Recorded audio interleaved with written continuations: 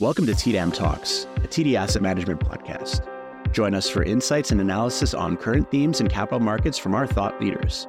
From market insights to investment strategies, we'll help you navigate the complex landscape of investing.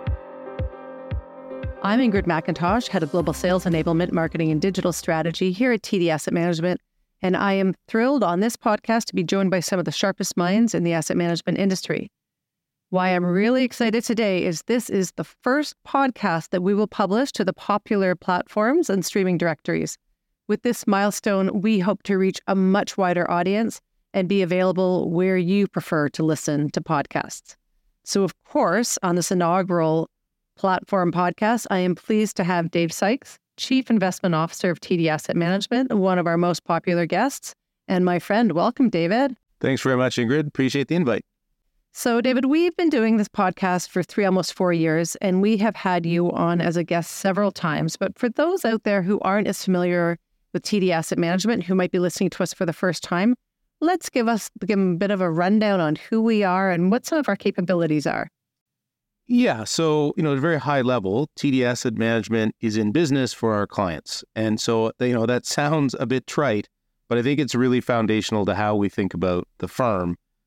When we think about TD Asset Management and what it is we do, we really provide solutions for clients. Some clients are interested in capital preservation, some are looking for income, some want growth, some are looking for asset allocation services, some are looking for asset liability management. And so we've got an entire suite of solutions that we like to offer to our clients. Now, our client base is really divided up into two key areas. One is on the retail side, a very large retail fund business. We have mutual funds, ETFs, strategically managed portfolios, managing money for over 2 million Canadians. So it's quite a big operation. And on the institutional side, little known fact, but we are the largest institutional pension fund manager in the country. We have a broad range of institutional clients from large pensions, endowments, and foundations. And just to put some numbers around this, we do manage over $420 billion of assets for our clients. And roughly speaking, on the investment team, we have 300 investment professionals who come to work every day thinking about how can they add value for our clients. Can you break that up a little bit and talk about sort of how those teams are divided, the asset classes that we cover here at TDAM? Because I do believe that we really do have one of the broadest capability sets in the country. Yeah, so just focusing on our capabilities, years ago, it was fair to say that we had equities and fixed income. But I think today we have an incredibly broad lineup of capabilities. And so let me just walk you through that. On our fixed income team, a huge amount of AUM here, and it's really the cornerstone of TD Asset Management. I think about our fixed income capabilities, both on the active side and the passive side.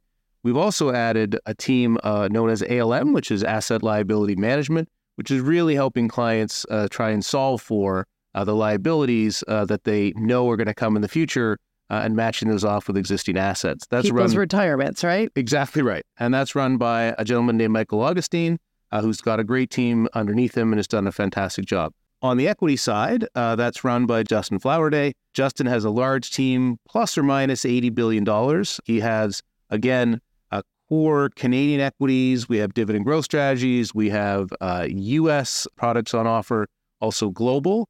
This is very much a fundamental bottom-up research type of equity team. And again, both institutional and retail capabilities. The nice part is that we have made an acquisition a few years ago to provide us with another capability, which is in the alternative space. That's our TD Greystone team. And when we talk about alternatives, what we really mean are real assets. So things, as an example, like office towers and industrial buildings, retail, shopping, or multi-unit residential. So think about, institutional retail real estate. We also have an infrastructure team with assets literally globally. We've got a commercial mortgages team. We have a private debt team. We also have global real estate.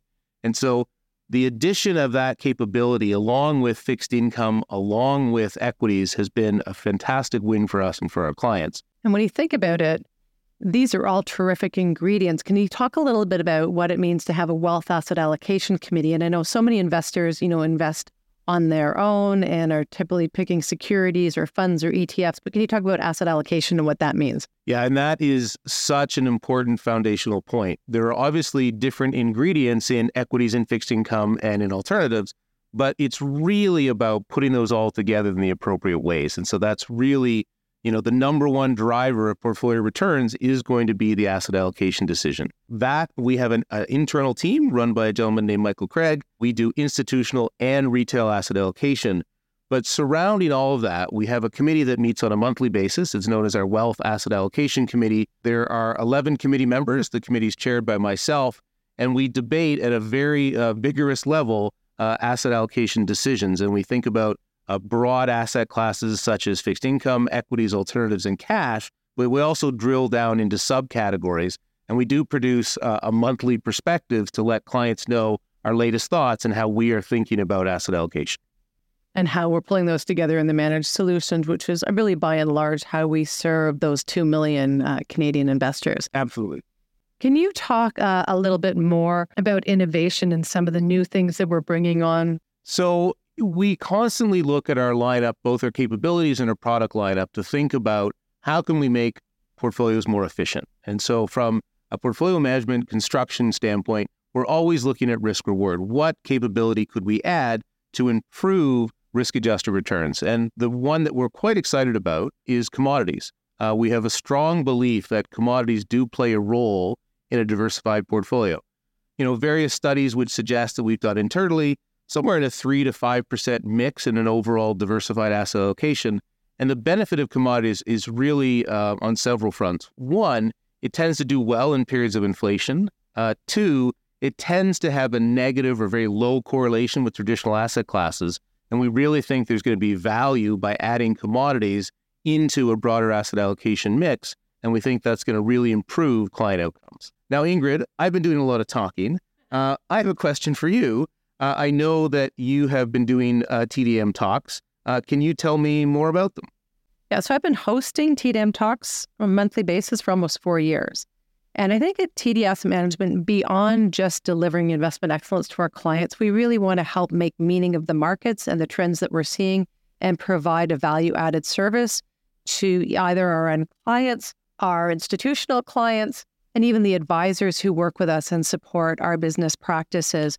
So we want to be touching on, deep dive on investment themes, but we also want to provide context around current events in capital markets, perhaps, a major election. How do people think about that? Anything that might be in those headlines, we want to be trying to tackle and support our clients in making meaning. We've had amazing guests from all over TDAM. You've talked about some of the heads of your business, Michael Augustine talking about fixed income, Justin talking about the equity markets, Jeff Tripp, who leads our alternatives business, has been in. But we've also more recently been covering really interesting trends in the marketplace. And again, our listeners will be able to find some of these podcasts. We've done one already on the impact of artificial intelligence and what that might mean, not just for the technology sector, but how we think about it across all sectors and what it might mean for the economy. Similarly, we just had our healthcare analyst on talking about why healthcare is a growth segment and how to think about it. So whether you're a do-it-yourself investor, whether you're invested in ETFs or mutual funds through your bank or financial plan, or whether you're an institution, we really believe that the content and the insights that we bring forward in a medium of podcasts is accessible and relatable to an incredibly broad audience. And Ingrid, the thing I really appreciate about it is, too, the content and also the delivery. It's a really nice, easy listen, and I find it very informative. And I think I've got, 4 kids in their 20s and 30s, and I don't know that they read anymore, but I do know that when they have their headphones in and they're not listening to me, they're typically learning, consuming, educating themselves, through podcasts. I'm pretty sure I'm guiding them not to use TikTok as a source of investment information. But hey, you never know when we might be out there with an influencer. So I could be convinced. But it really is, how do we reach as many people in a format and a language that makes the concept of investing accessible? Because as I always say, really, having knowledge gives you confidence. Having confidence allows you to act. And I think the sooner people act to make sure that they're thinking about investing, the better they'll be in the long run. Absolutely. Ingrid, which podcasts over time have you enjoyed the most or found the most interesting? I think some of the really special ones, like the AI or things that are disruptive and I'm learning the moment. But also, I'm the executive sponsor for the TD Wealth for Women program, which is a program supporting investor education and empowerment, investing empowerment, confidence among women. And we've had some great episodes, including one where I featured my grown daughter to talk about some of these themes. So again, anywhere that I believe that we are going above and beyond talking about the markets and bringing something value added to our audience really makes me feel great. I love the Year Ahead podcasts. They're always super popular because we hold you accountable, Dave, to give a view on what's going to happen going forward. And then I must say, I do go back and listen to them a year later and just see how well we got that right. And as I said, again, trending topics, things that people are curious about. If we can frame that up for them, I think that's just fantastic. So again, now I sort of held you out a little bit here as being all-seeing and all-knowing when we call you out to the year ahead. Let's talk a little bit about 2023. I know 2022 was a brutal year for markets. 2023, what are you seeing in the financial landscape right now? Let's give them a little taste of what they can expect.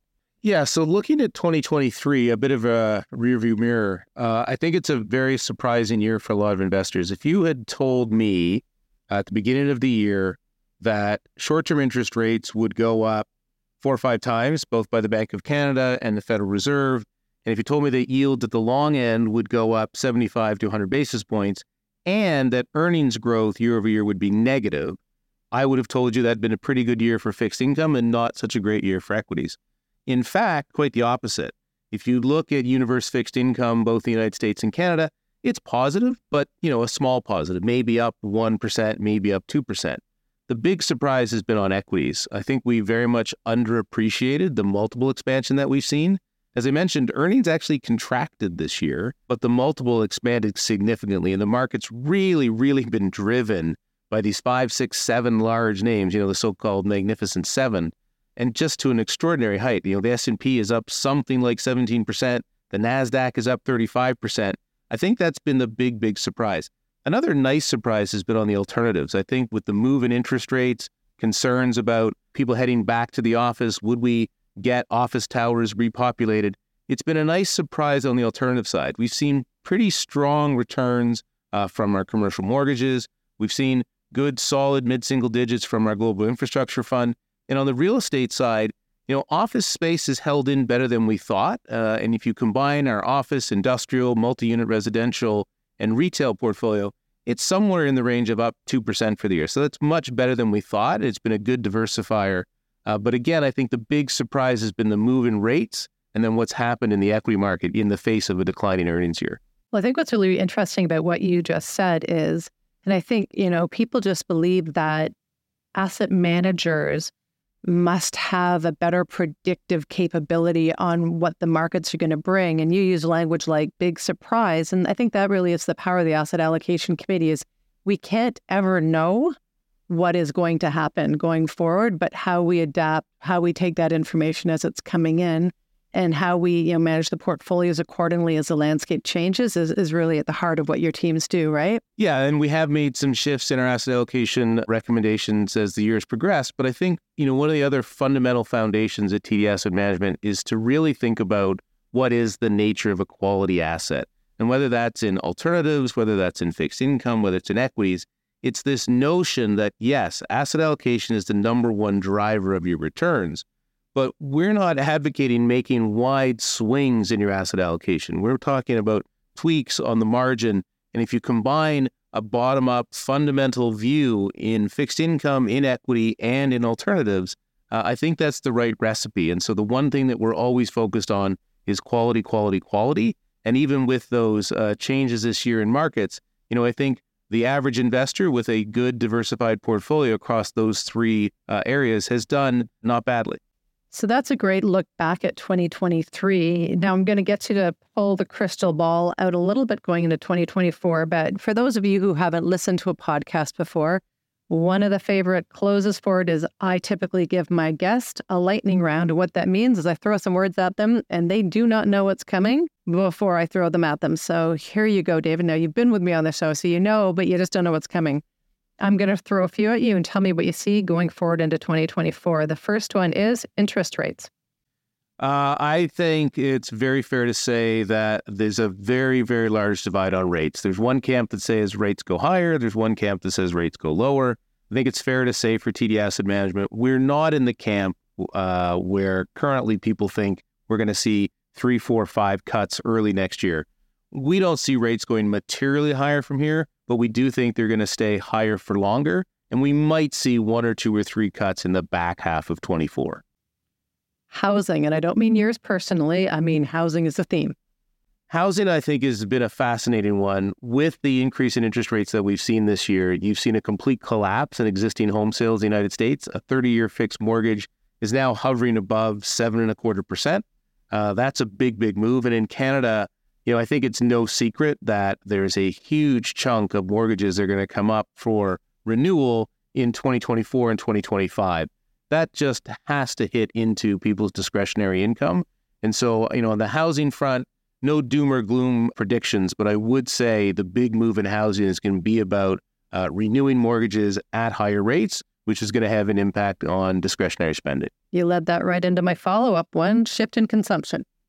Again, you can't imagine, a 200 or 300 basis point increase in someone's mortgage rate not impacting their ability to spend at the mall or to go to a restaurant or to take that vacation. And so we do think you're going to see a shift away from more consumption-based discretionary spending and back to good old-fashioned staples. I think it just has to have an impact. And, we've seen really, really significant rate increases in Canada from, 25 basis points to 5% and, maybe 1 or 2 more.